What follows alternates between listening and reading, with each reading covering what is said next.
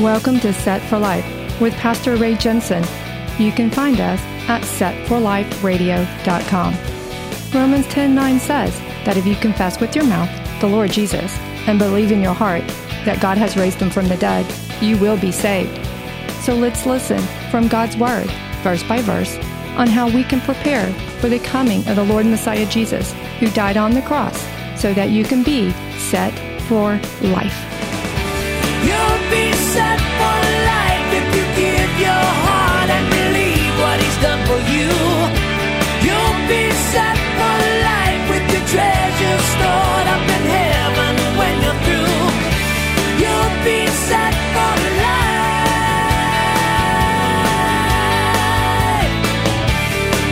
life. 1 Samuel 11:1. Then Nahash the Ammonite came up and encamped against Jabesh Gilead, and all the men of Jabesh said to Nahash, "Make a covenant with us, and we will serve you."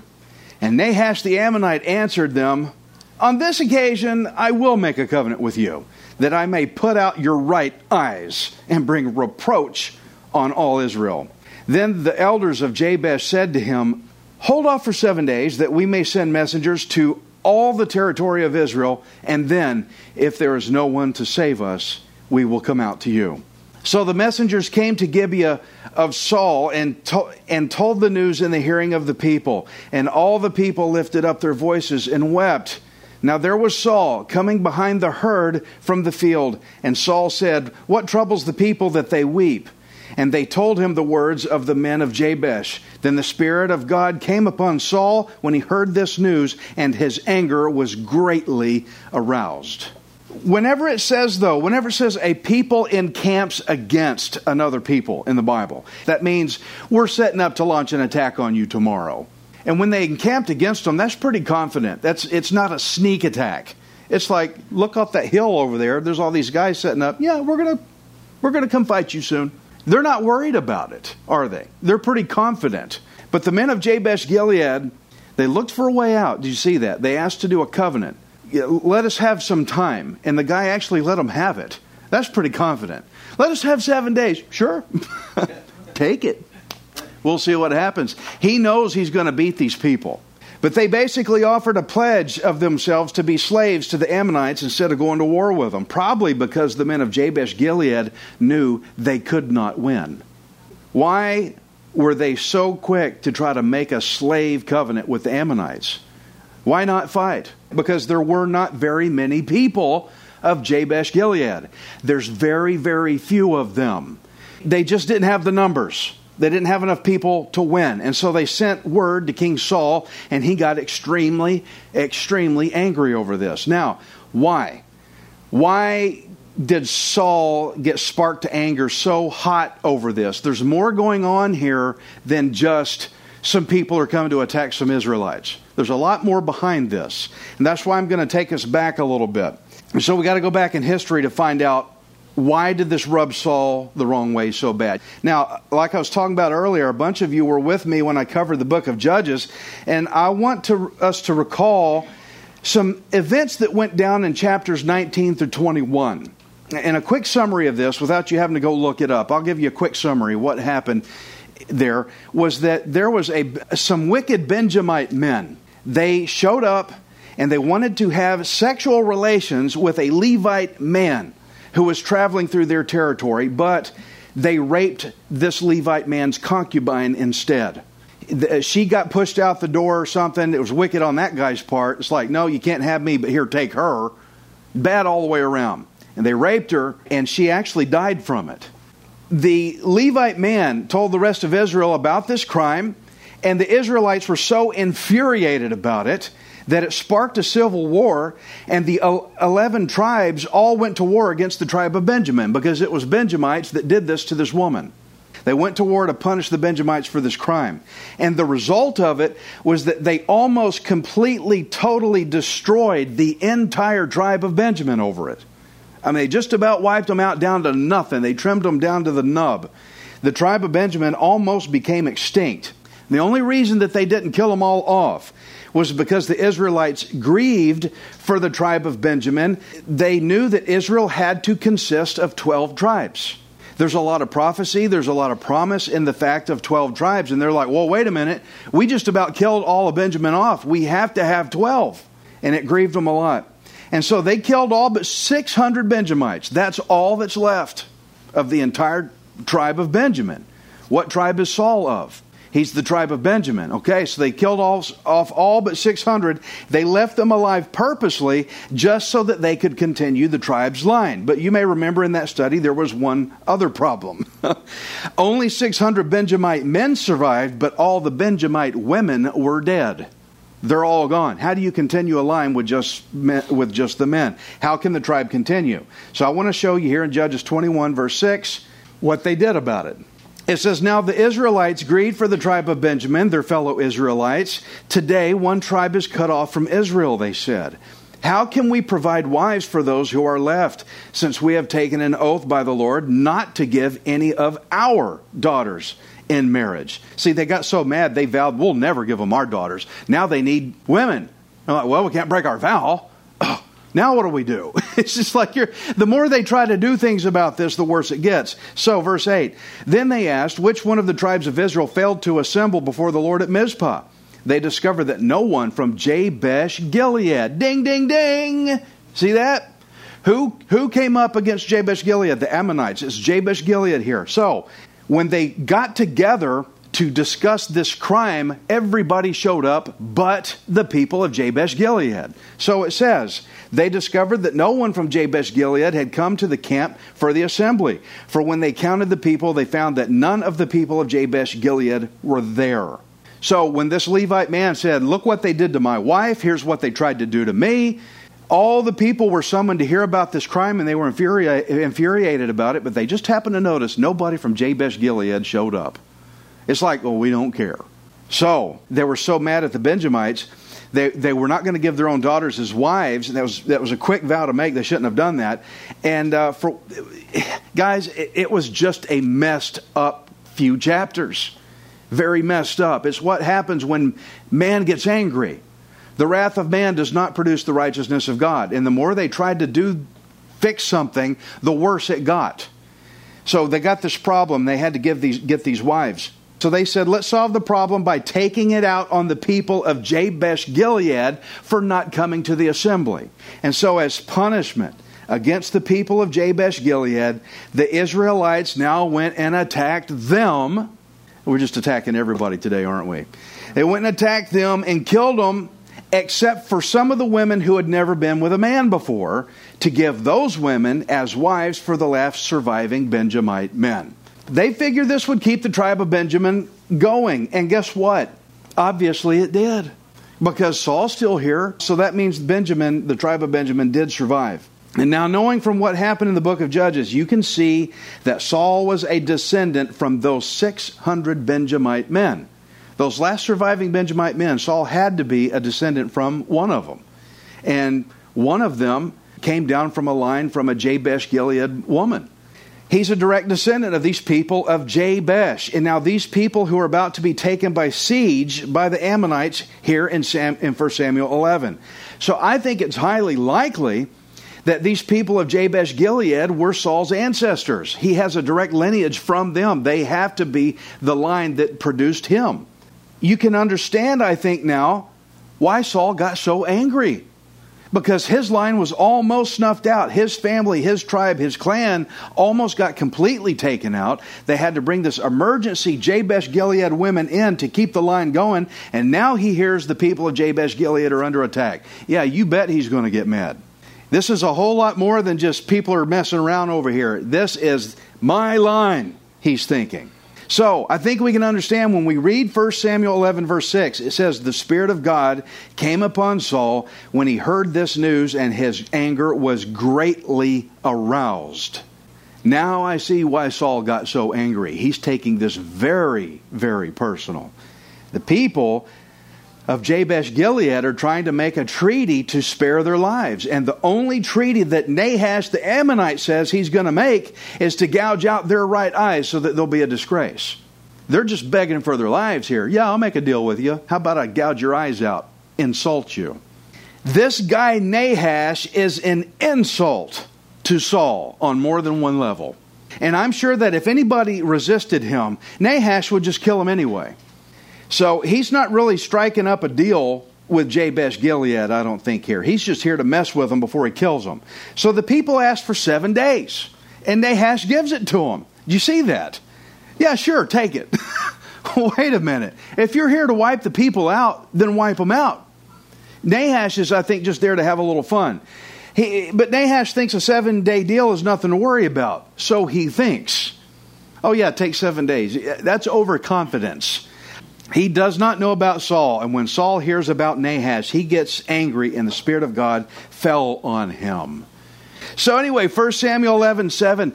So he took a yoke of oxen and cut them in pieces and sent them throughout all the territory of Israel by the hands of messengers, saying, whoever does not go out with Saul and Samuel to battle, so shall be done to his oxen. And the fear of the Lord fell on the people, and they came out with one consent. Now that's a pretty hard hit for Israelites, because they need their oxen for their fields. That's their living.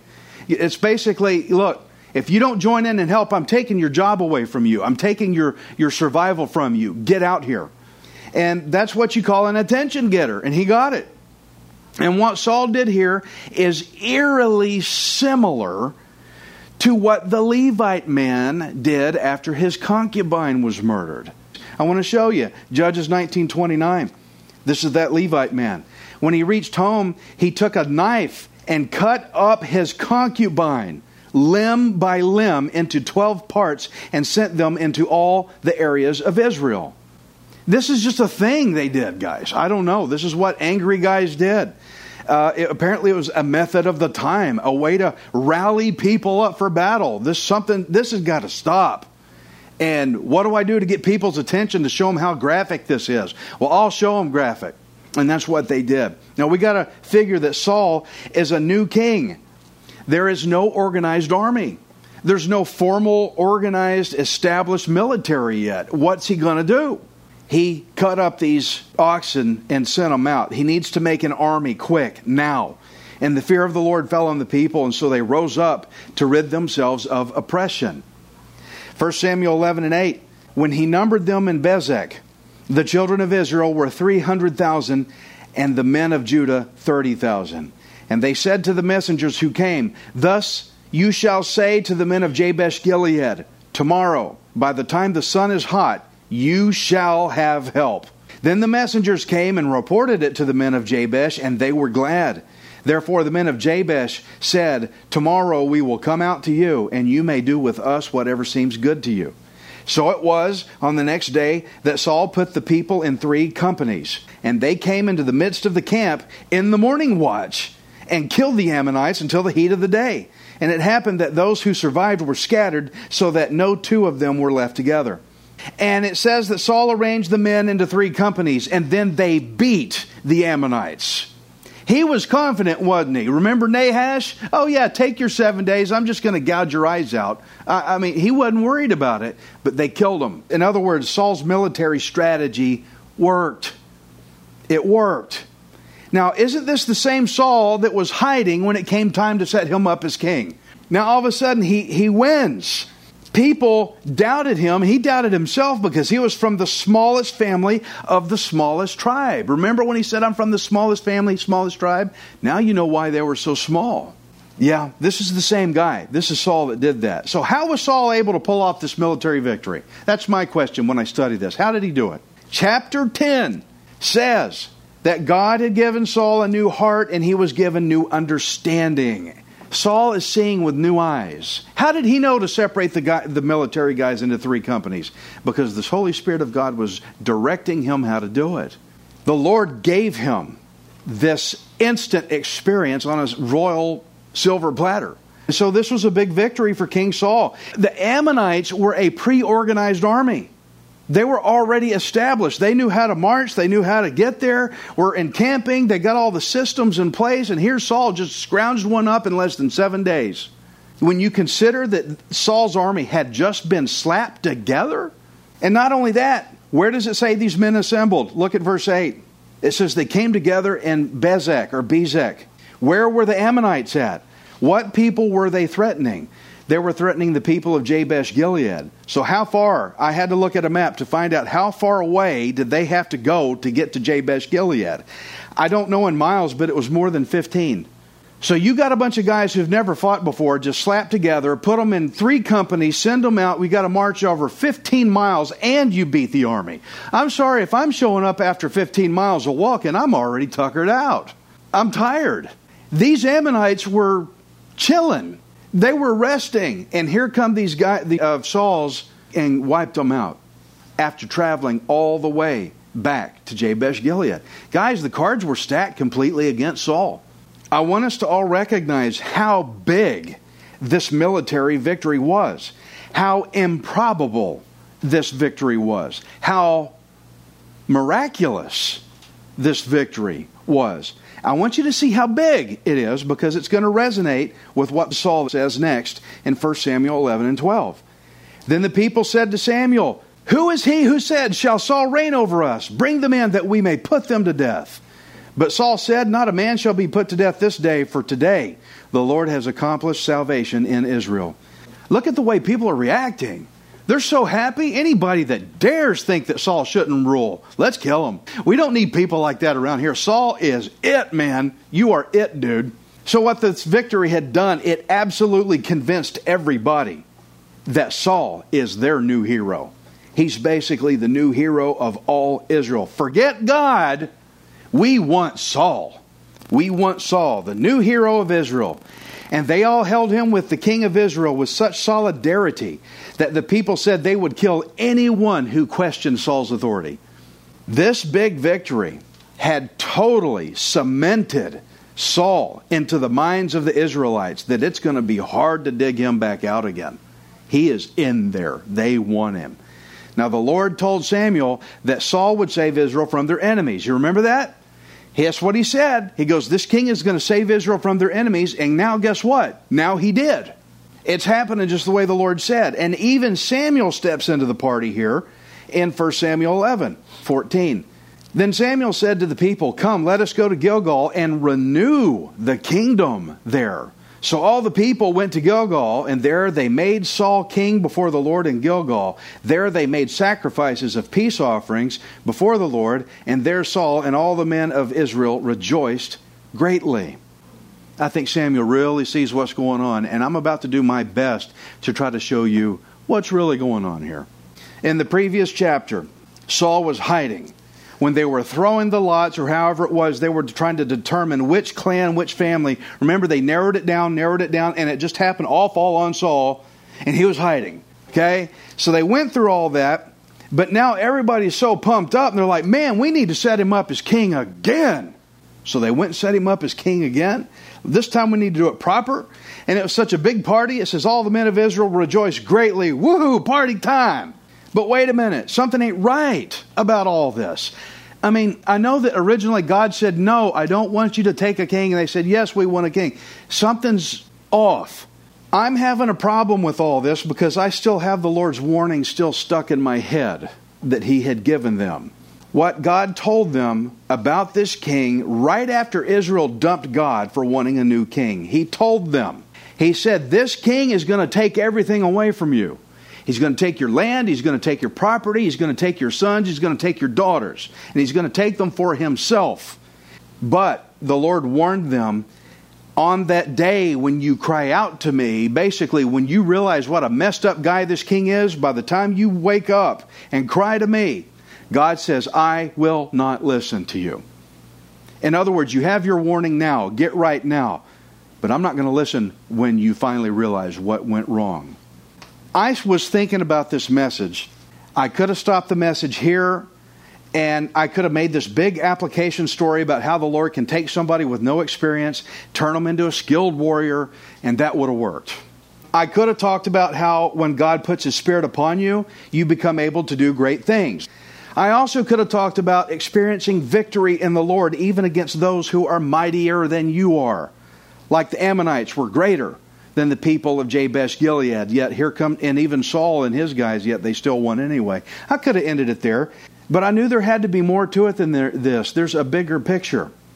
If I ended the sermon like that, most people would not know the wiser And they would totally miss the bigger picture that's hanging over this story like a dark cloud. So I have to go further and tell you what's really happening. So hear me out as I close this up.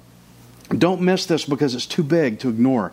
Guys, I have to preach the Word of God as it is written. I can't just hunt for warm fuzzies. Remember, God gave Israel a very stern warning about Saul. What did Israel say to the Lord on that? When he says, you don't need this king, what did they say? Remember, they said, no. They told God, no. Give us a king. Parents, when you tell your kids to clean up your room and they go, no. What does that do to you? You're like, I'll show you no.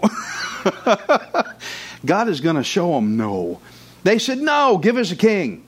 And Samuel even warned them about this more than once. If they push this, then God is not going to hear them after the king abuses them. The people actually said verbatim, they said, no, we will have a king over us that our king may judge us and go out before us and fight our battles. Fight our battles, they said. That's what they want. We want a king that will go out and fight our battles. What did Saul just do? He went out and fought their battle. And so why did God enable Saul to beat the Ammonites even under impossible odds? Because that's my question. Why did God enable Saul to do that under impossible odds? Because the Lord just gave Israel exactly what they wanted, didn't He?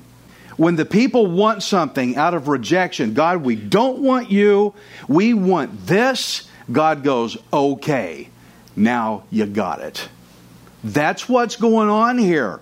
That's why Saul was able to beat the Ammonites. Saul fought their battle, and he won big time. And so now they're so fully convinced that Saul is so great that this means that the Lord had just turned them over to judgment for rejecting Him. Do y'all see this? This is what's going on. They're setting themselves up for judgment, and they're running straight into it. Yeah, we want it.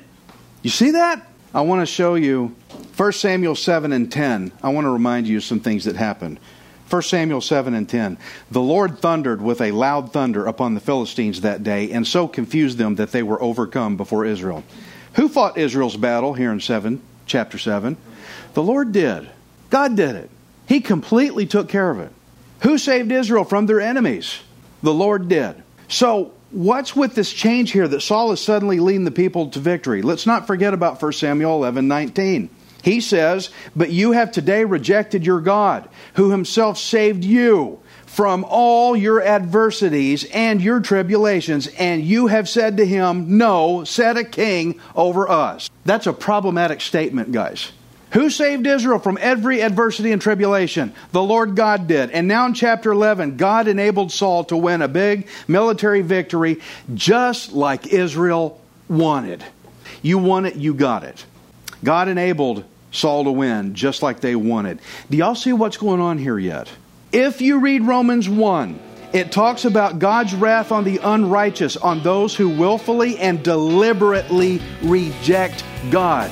You can see here in chapter 11 how Israel rejected God repeatedly, and so God gave them up. And now through Saul, they're being drawn right into judgment.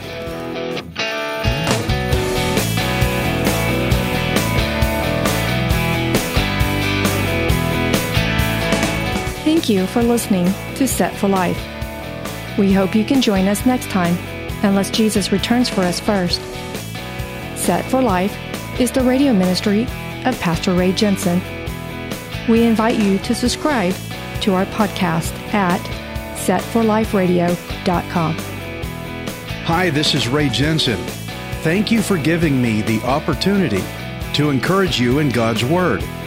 If the Bible doesn't excite you, then you're not reading it. I want you to remember that you are not worthless. You are priceless. Messiah Jesus died on the cross to redeem you, so that you can be set for life. You'll be set for